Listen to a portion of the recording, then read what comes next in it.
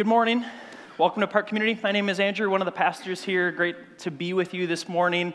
We're going to be looking at this passage over the next 2 weeks. So this week we're going to kind of do a big picture assessment of the passage, and then next week we'll do a little more dive into it, and we'll look at some applications of the passage. And really what we're doing is kind of we're in a spiritual war. Spiritual growth. Last week we asked the question, what does it mean to grow spiritually? What does spiritual growth look like? We asked that question last week in the end of Colossians chapter 2 as we were winding that down. The answer last week was to hold fast to Jesus the head. We can see that in chapter 2 verse 19. It says, holding fast to Jesus the head, from whom the whole body, nourished and knit together through its joints and ligaments, grows with the growth that is from God. So we hold fast to Jesus the head. We hold fast to Jesus the substance, as chapter 2, verse 17 says. And then we hold fast to Jesus our sanctifier, as the end of chapter 2 was all about. Jesus sanctifies us. He helps us to grow. Our battle for spiritual growth means clinging to Jesus Christ. But we can't lose sight of the fact that it is a battle. It's a daily battle, every single day. Those of you who are Christians, you know the daily struggle and the daily battle to grow spiritually. If you want to be more like Christ, there's this battle raging on, and chapter 3 really captures that battle for us. It's the battle between godly living and worldly living. The battle between living out God's characteristics and God's truth versus living out the ways of the world. And I'm learning that I think my son is kind of perceptive. I came down this morning from my study to grab some breakfast, and my son was sitting on the counter. First thing he said to me when I walked into the kitchen, he said, "Dad, I'm glad your job isn't going to war." I don't know where he came. Well, it's because we were watching some movies recently with wars, and he doesn't want me to go to war and die. So I appreciate his love and concern for me. But he said, "Dad, I'm glad that your job isn't going to war." And of course, I had to turn it kind of theological on him. And I said, "Actually, buddy, my job is kind of like going to war. It is a spiritual battle." And Brittany's sitting there looking at me, and she's like, "He's going to be afraid that you're going to die." And I'm like, "I might die. I can't guarantee him that." And so that's kind of our relationship. And so I tried to unpack for him. I tried to explain to him that, actually, buddy, my job is going to war. And he said, "When you go to church, you go to war?" I said, "Well, it depends on the day." But we really, that is the life of a Christian, right? We have this daily battle. And I think what happens when we have a battle ahead of us or an impossible task, when there's war on the horizon, what do? How do you go into war? You have to assess the situation, and then you have to come up with a plan of attack. We need a game plan. You can't go to war blindly.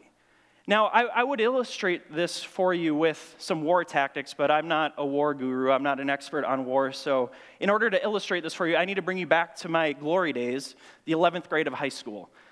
This is when I first learned the way to kind of assess and attack. So my baseball team had just finished up our regular season, and we played well enough to make the playoffs, because every team makes the playoffs. Our record was actually 4-14. We were the worst team in our division, but we made the playoffs because, praise the Lord, high schoolers, they're kind to us, right? They want us all to feel like we matter. And so my team finished the regular season. We're the 8th seed out of 8 teams. That means we're playing the best team, the first seed. And this is Duluth Marshall. I grew up in Grand Marais, Cook County High School, a small town up on Lake Superior. And so we're playing this bigger school from Duluth Marshall. They were in our division. They had already beat us 3 times in the regular season. They had 10-runned us or mercy ruled us all 3 times. So we're playing them the first round of playoffs. It's single elimination. And I was pitching 2 of the times that we lost to them in the regular season. So 10-run, you can imagine, I'm the one pitching. They're scoring tons of runs, hitting home runs, crushing us. And so we're heading towards the playoffs, and my coach, Coach Arley, sits down with the team, and he says, "Okay, I know what you guys are thinking. This is an impossible task. This challenge, this battle that we have is impossible. They're way better than us. They've beat us all 3 times. They've 10-runned us all 3 times. 2 of the times Andrew was pitching, and by the way, I'm going to have Andrew pitch this game." And the entire team rolls their eyes, and I'm like, "What is going on here?" And he said, "Guys, I think we can win. I have a plan. I've been watching this team for the 3 games that they killed us, and I've been watching Andrew's pitching style, and I know their hitters, and I've assessed the adversary. I've assessed the enemy. I know Duluth Marshall's weaknesses and their strengths, and I know what we have. I've assessed them, I've assessed us, and I have a game plan. I have a plan of attack." And so he sat us down, and he walked through what they had, what we had, and how we could use our strengths against their weaknesses and theoretically win this game.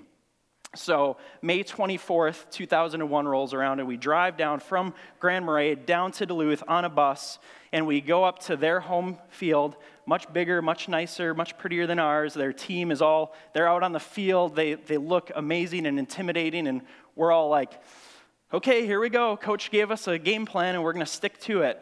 And what do you know? We won. We won. Yay! We beat Duluth Marshall 5-2. And it wasn't because we outmatched them in skill. It's because we had assessed the situation. We knew their weaknesses. We knew our strengths, and we attacked them accordingly. And I think Paul, the Apostle Paul, who writes the book of Colossians to the church in Colossia, and he's addressing some of their weaknesses. He's addressing some of the enemy's strengths, and he's giving them a battle plan.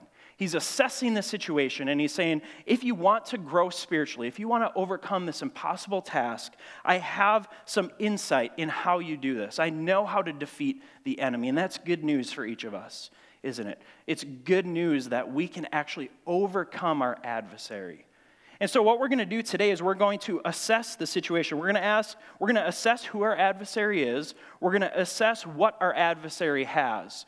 Then we're going to assess who we are, and we're going to assess what we have. So big picture assessment today. And then next Sunday, we're going to go into our plan of attack. So next Sunday, we'll be very practical. How do we actually grow spiritually? We know last Sunday we said Jesus plus nothing equals everything, or Jesus plus something equals nothing. So we know it's all about Jesus, right? We're going to see that over and over and over again here in Colossians. It's all about Jesus. But is there some things that we can do after assessing the situation that God would give us some practical wisdom, some practical insights, a game plan for us to grow? And I believe he has that for us here. So first one, assessing who our adversary is. We have to keep in mind in the Christian life that we do have an adversary. We have someone, Satan, the accuser, who wants to see us fail. He is our adversary, and he has a host of helpers, demons and spirits, that want to see us fail in our spiritual growth, that want to see us tank, that want to see our holiness squelched. And here's who the adversary is. So if we're assessing who the adversary is, we went through it the last couple weeks, but let's do a little review. Colossians chapter 2, verse 8. See to it that no one takes you captive by philosophy and empty deceit, according to human tradition, according to the elemental spirits of the world. That's our adversary, the elemental spirits of the world. And then down in verse 20 of chapter 2, if with Christ you died to the elemental spirits of the world, the adversary. In chapter 3, verse 5, put to death, therefore, what is earthly in you. And then verse 9, do not lie to one another, seeing that you have put off the old self. Our adversary is Satan and his crew lying to us. They come at us. That's who our adversary is. It's not another church with a different doctrine. It's not the culture and the world that we live in. It's not the political leaders. It's not our neighbors. It's not a certain movement that we may think has an undertone that would undermine the Bible, but it actually is the elemental spirits of the world. Think about this. When sin entered the world, God created Adam and Eve in his image, no sin. They're in the garden, enjoying his perfect presence. And the serpent, the fallen one, comes to them and he starts lying to them. He says, do you really want to believe God? I mean, he gave you all of this, but there's that one tree that he forbid you to eat of its fruit. If you eat of that fruit, you will know the difference between good and evil. And so they start to question God, and they listen to the spirit of the world, a fallen angel, a deceiver. He lies to them, and they listen, and they believe, and they eat the fruit. Sin enters the world, and we say often at church here that we are sinners by nature and choice. We've inherited a sin nature from the first Adam. He sinned. We inherited that sin nature. All of mankind, since Adam and Eve, are born as sinners. We have a propensity to sin, and it's because we live in the elemental spirit of the world. The serpent came, and he destroyed what God had created as perfect. And so now we live underneath this cloud of the elemental spirit of the world. And then if you look at 3:5, what is earthly in you? It's earthly. I mean, it came from this created fruit and from Satan, the fallen angel, speaking to us things that contradicted God's heavenly, divine word. And so the elemental spirits of the world are earthly. They're demonic. They're not divine. It's Satan speaking to the first Adam, rather than Jesus, the second Adam, giving us what's true and right and good. So the elemental spirits of the world. Ephesians 6:12 says it this way: we fight not against flesh and blood, but against the rulers, against the authorities, against the cosmic powers over this present darkness, against the spiritual forces of evil. Our adversary is Satan, and it's what he's about. It's the lies that he speaks to us. It's the wrong truth that he communicates to us. And here's what he has. Okay, so that's who it is: Satan and his demons, the elemental spirits of the world, the old man, what's earthly in us, verse 5, put to death what is earthly in you, that's our adversary. Also, verse 9, the old man, that's the first Adam, that's our sin nature, that's our inclination to sin. Paul's saying, know it, that's the adversary. Now, what does the adversary have? That's our next question. If that's who the adversary is, we need to assess what our adversary has. And Paul gives us, I think, three big things that our adversary has: counterfeit teaching, counterfeit pleasure, and counterfeit image. Counterfeit teaching, we're not going to spend time here because we have the last couple weeks, but if you look back at Colossians chapter 2, verse 8, see to it that no one takes you captive by philosophy and empty deceit, according to human tradition. So counterfeit teaching, it's human philosophy, it's empty deceit, it's human tradition. And then as we talked about last week in chapter 2, verse 23, it's self-made religion. So the adversary has counterfeit teaching. The elemental spirits of the world, our adversary, he comes at us. One of his attack methods is to give us counterfeit teaching. It's to have the appearance of wisdom, as verse 23 says, but it's man-made religion, and it's of no value in stopping the indulgence of the flesh. So our adversary, Satan, comes at us with counterfeit teaching. And then he comes at us with counterfeit pleasure. Look at chapter 3, verse 5. Put to death, therefore, what is earthly in you. That's who the enemy is. Again, our earthly nature, influenced by the elemental spirits of the world. And what does he have? Sexual immorality, impurity, passion, evil desire, and covetousness, which is idolatry. Our adversary has counterfeit pleasure. He brings us these things that aren't inherently bad. Sex is a good gift from God. He gives it to us for our pleasure. Okay, and verse 5 is a lot about sex, isn't it? Sexual immorality, impurity, passion, evil desire, those are all kind of sexual terms. Impurity, passion, evil desire is in the realm of sexual immorality. The Greek word for sexual immorality there is porneia, which doesn't just mean pornography. It means all sex outside of God's context, which is a marriage between one man and one woman, biblically. And I'd love to talk more to you about that later on, because I know that there's a lot of questions about that. But here's what Paul is saying. He's saying that our adversary comes at us with these things. Counterfeit pleasure. We seek pleasure through the things of the world. And he's saying, sex isn't bad. Sex is great. It's a gift from God. But the world will lie to us. The world will say, the more sex we can have with the more people that we can have, or however we want to have it, this will give us pleasure. In fact, I was working at a Cub Foods deli in Wilmer, Minnesota, my first year of college, making $6.10 an hour. And I was working in the deli, and there was this guy that worked at Cub who, he had a reputation of being the awesome guy who slept with all the women. That's just how it works, right? I mean, if you are seeking pleasure in sex, the more that you can have it, the better it is, right? And so in our store, this guy was kind of known as the guy who had it all, right? Because he had slept with, it was over like 100 women. And I was working hard to save myself for marriage because I believe that God's context for marriage is one man, God's context for sex is one man, one woman, in the covenant of marriage. And so I was working hard to save myself for that. And so I was a virgin, 19-year-old virgin working at the grocery store, and I was nervous about this guy finding out my secret, right? Like, he's going to think I'm weird. And he came over to the deli one day, and I had told one of my coworkers that I was saving myself for marriage, and I'm like, don't tell anyone. Whatever, we can talk about the awkwardness of that later. This guy comes over to the deli, and he said, hey, I heard that you're a virgin. And I'm like sweating. I'm like, oh no, what's he going to think of me? And he's like, that's so awesome. I wish I had what you have. He wasn't pleased. He was seeking it, and by the eyes of the world, he had it all, and he's saying it doesn't fulfill. It doesn't have lasting pleasure. It's here today and gone tomorrow. And so this battle here, what Paul is getting at, isn't to say that we can't enjoy pleasures in life. It's to say that we can't make the pleasures of life God's.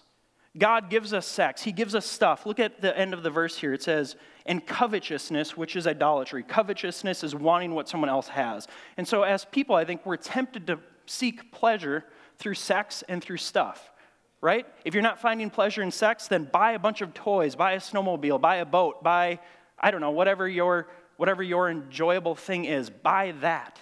And seek pleasure. And if someone else has pleasure or they seem to have pleasure, you should get what they have. I mean, watch the commercials. It's all about having more, chasing freedom. Chase, the credit card company, their slogan is chase freedom.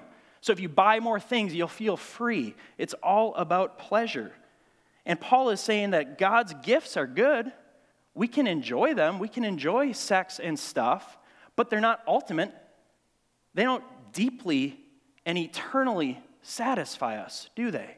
They leave us wanting more. That's why we always have to chase more. They just don't accomplish what we would want them to accomplish. Here's how C.S. Lewis says it in his great book, The Weight of Glory.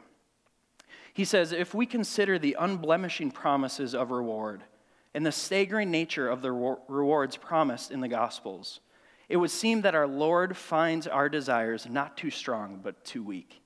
I love that. If we would consider all that Scripture has for us, it would seem that God finds our desires not too strong, but too weak. We are half-hearted creatures, fooling about with drink and sex and ambition when infinite joy is offered us, like an ignorant child who wants to go on making mud pies in a slum because he cannot imagine what is meant by the offer of a holiday at the sea. We are far too easily pleased.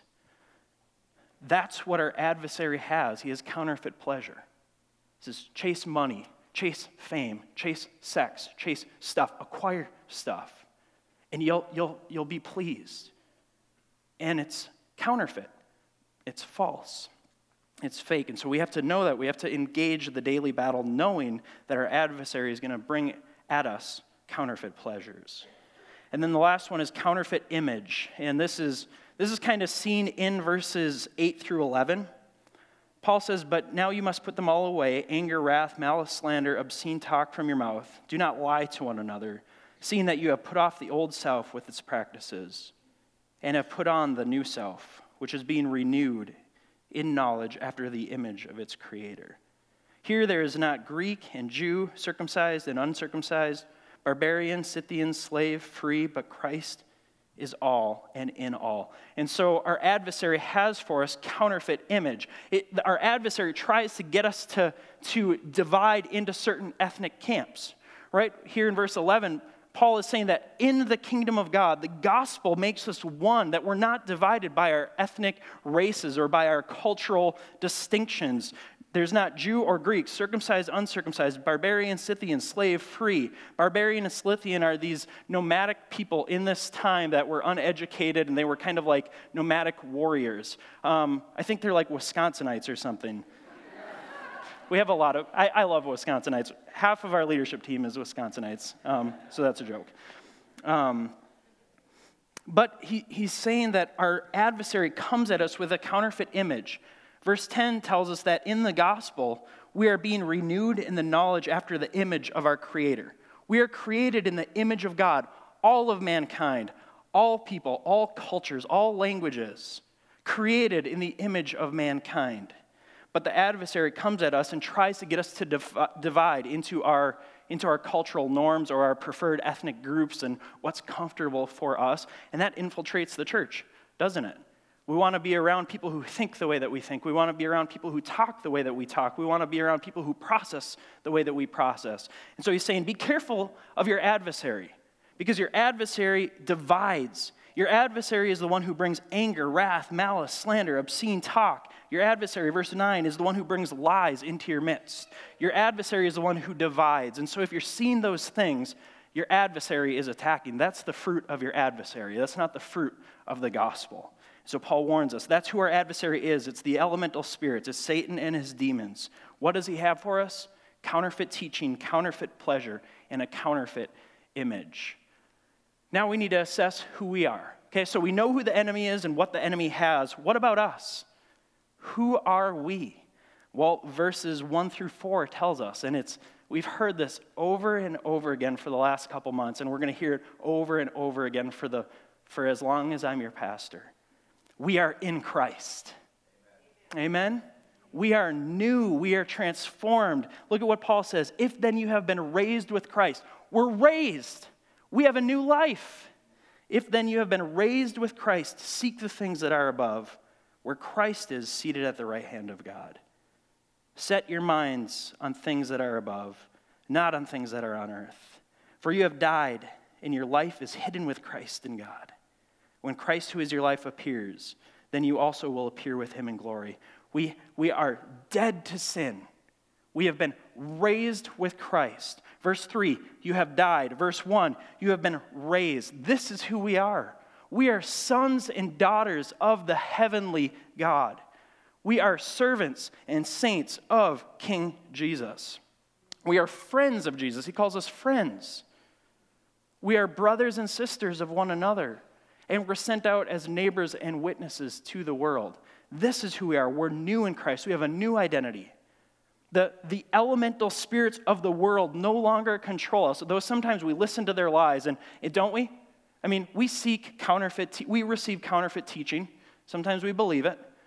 We often chase counterfeit pleasure, and we oftentimes fall into counterfeit image camps, and we degrade the image of God in others. Do we not? We do. We're guilty. That's why every Sunday, Ben has some type of repentance prayer. Thank you, Ben. You're a great pastor.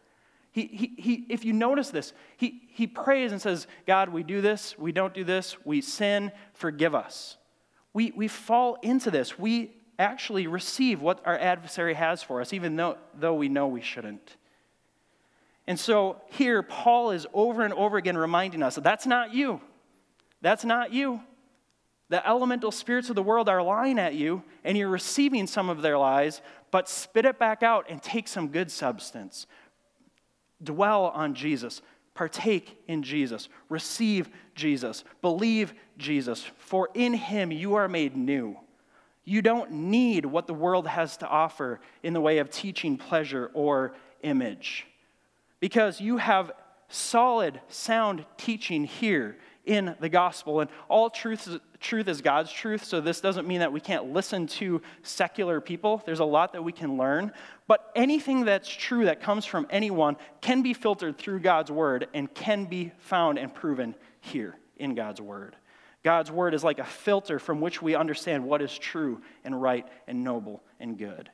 And so when we assess who we are, the first thing to notice is that we are in Christ. We've been made new. Though we struggle with sin, God looks at us and he sees Jesus. Though I had been 10 run 2 times by Marshall, my coach looked at me and he said, he's got some stuff that I believe in. I think, and this breaks down, this analogy breaks down a little bit, but my coach said, okay, I think Andrew can actually beat Marshall with the help of the team, and if he does this, and he told me, he's like, hey, to this hitter, do these things, and to this hitter, do these things. And he believed in me. That was so empowering. And really, when we assess who we are, it's not that God believes in our raw potential and what we have to offer, but he looks at us and he sees Jesus. He sees us through the eyes of Jesus. He says, you are my sons and my daughters. I love you. And I'm with you, and I'm sending you into that battlefield with my strength, and you can overcome. I mean, it's a confidence builder. God, the creator of the heavens and the earth, is saying, You got this because I'm with you. When we assess who we are, we understand that God, the creator of the heavens and the earth, is living in us, the hope of glory dwelling in us. We can overcome. The next thing we see when we assess who we are is, so that's who we are, assessing what we have. Okay, so after we assess who we are, we're in Christ, we're made new, we're called sons and daughters of God. Now we need to assess what we have. What we have is true teaching. We have the gospel. We don't need to give in to counterfeit teaching. We have true teaching. That's why we study the Bible here at Park Community. That's why we open it, because we have the truth. The truth overcomes all things. I mean, there's a reason why the Bible has been the bestseller in all cultures over the course of history. And in certain cultures, it's banned, right? In certain cultures, they have banned the Bible. Yet the Bible still makes it in because people smuggle the Bible. If you want to live a radical life, become a Bible smuggler. Doesn't that sound cool? We have God's truth. We also have pleasures evermore. So if the world throws at us counterfeit teaching, we have true teaching. We have God's truth. We have God's foundation. And if the world throws at us counterfeit pleasures, we need to know that we have pleasures evermore. Here's how we see this. Okay, in verses 1 through 3, I'm going to do a little bit of math with you. I've wrestled with this verse for years, and finally just this week it hit me so clearly. The power of what's happening here in these verses. Okay, look at verse 3. For you have died, and your life is hidden with Christ in God. I've always wondered, what does that mean? That my life is hidden with Christ in God. I understand the death part because that's a sign of our baptism. We've talked about that. There's a lot of scripture that talks about what it means to die to sin and to die in Christ and to be raised with him. But what does it mean to have my life hidden with Christ in God? For I have died and my life is hidden with Christ. What does that mean? And this week I started thinking about hide and seek. What do you do when you play hide and seek? Somebody hides, and then what does the other person do? They seek them. So I started thinking, okay, if my life is hidden with Christ in God, then that means I need to find Christ. Where is Christ? He's hidden. I need to find Christ. Look at verse 1. If then you have been raised with Christ, seek the things that are above, where Christ is seated at the right hand of God. So Jesus is up above in heaven at the right hand of God. My life is hidden with Jesus. So Colossians chapter 3, verse 3, plus Colossians chapter 3, verse 1, means that my life is hidden with Christ in God in the heavenly places. Jesus is with God in his presence at his right hand, and my life is hidden there with him right now currently. It means God is enjoying my fellowship and presence through his son Jesus there, and I'm still going about this daily battle and struggle, but as we sang it this morning, Jesus has won the war. We can go bravely into battle, but Jesus has won the war. Amen? That was the first song that we sang. But, okay, so 3 plus 1, verse 3 plus verse 1 equals pleasures evermore. Here's what I mean by that. If my life is hidden with Christ in God, and if Jesus Christ is seated at the right hand of God in the heavenlies, look at Psalm 16, verse 11. This tells us what is in that place. Psalm 16:11. It's on page 454 in the Pew Bible. Okay, you ready for it? It's going to be great. You make known to me the path of life. In your presence there is fullness of joy. At your right hand are pleasures forevermore. Amen?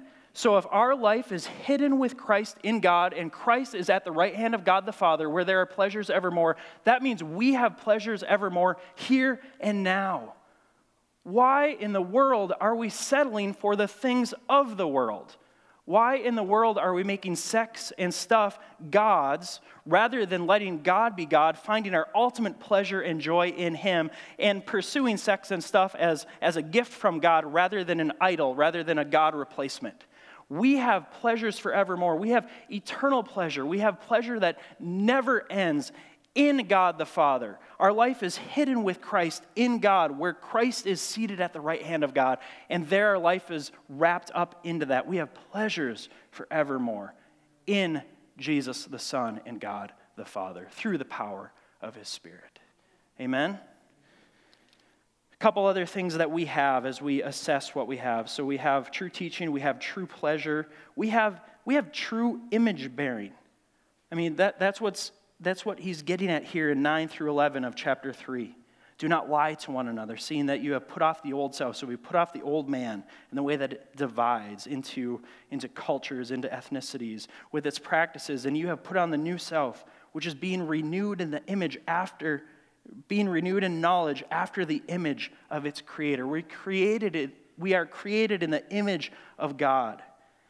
And so we have a true unity amidst diversity. We can have different ethnicities represented, different races represented, and we are one in Christ. We are unified. Look at how Paul goes on, verse 11. Here there is not Greek and Jew, circumcised and uncircumcised, barbarian, Scythian, slave, free, but Christ is all and in all. So Minnesotans and Wisconsinites can fellowship together. Amen. And then next week we'll dig a little bit more into this, but look at verse 11. This is also what we have. If we are in Christ, if we're made new, if we're transformed, we have what verse 12 tells us to put on.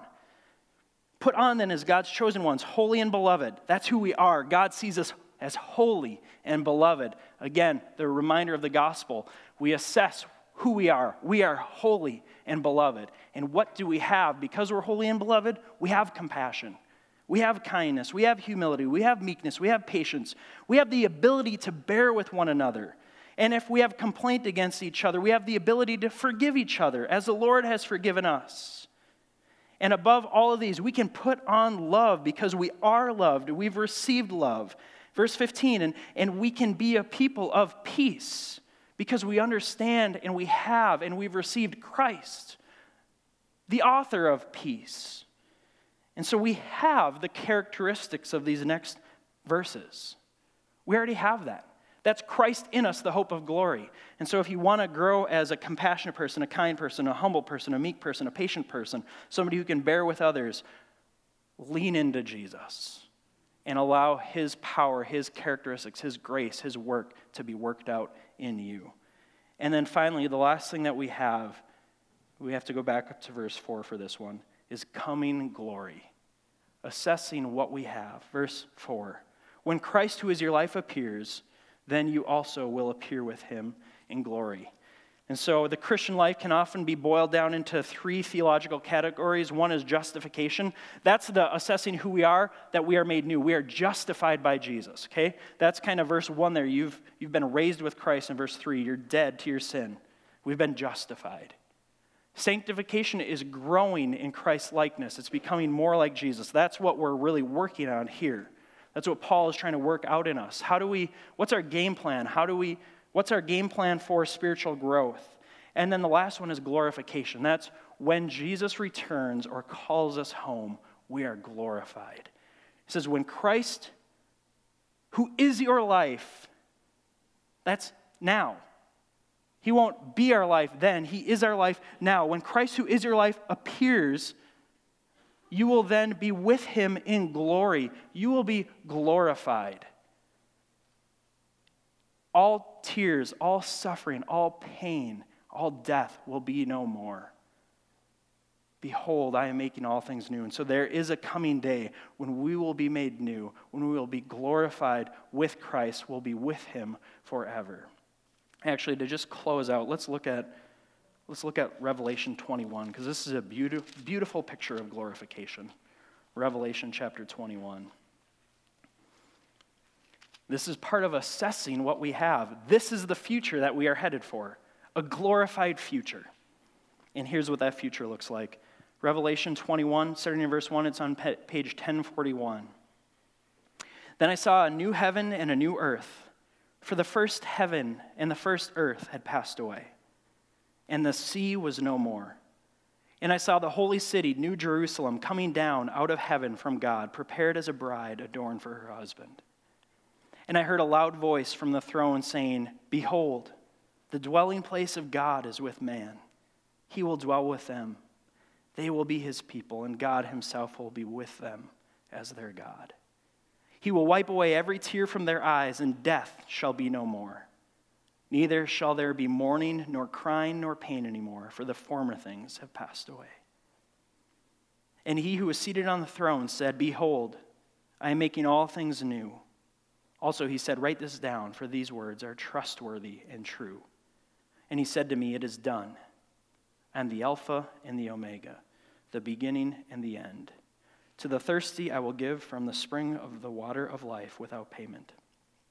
To the one who conquers will have this heritage, and I will be his God, and he will be my son." Amen? That's the glorified future that we are moving towards. That's what we have. We have all these good things in Christ: true teaching, true pleasure, unending pleasure, true identity as human beings created by a holy God in the image of a holy God that are broken, and we find this identity restored in the second Adam, Jesus Christ. And then we're moving towards this glorified future where there will be no more tears, no more pain, no more suffering, and death shall be no more, because God will be with his people. Let's pray. Jesus, we thank you for what you've done on our behalf. We thank you for who you are. We thank you for the hope that we have in the gospel. God, I pray that you would forgive us for all the things that we need to be forgiven for, and we thank you that you have and that you do, that you sent your one and only Son, Jesus, that we would receive forgiveness, that we would be forgiven. And so we receive you now, Jesus. We believe that your life was the perfect life lived that we can't live, that your death was the sacrificial death in our place for our sins, for our shortcomings, for us missing the mark, for us believing counterfeit teachings, for us falling for counterfeit pleasures, and for us living in counterfeit images. We believe that you've forgiven us for that, for the past, for the present, and for the future things that we will fail at.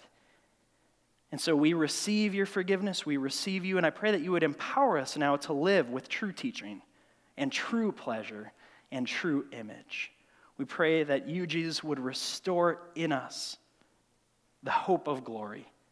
And I pray that we would see ourselves as hidden with Christ, seated at the right hand of God, having access to pleasures forevermore. We love you, Jesus. Amen.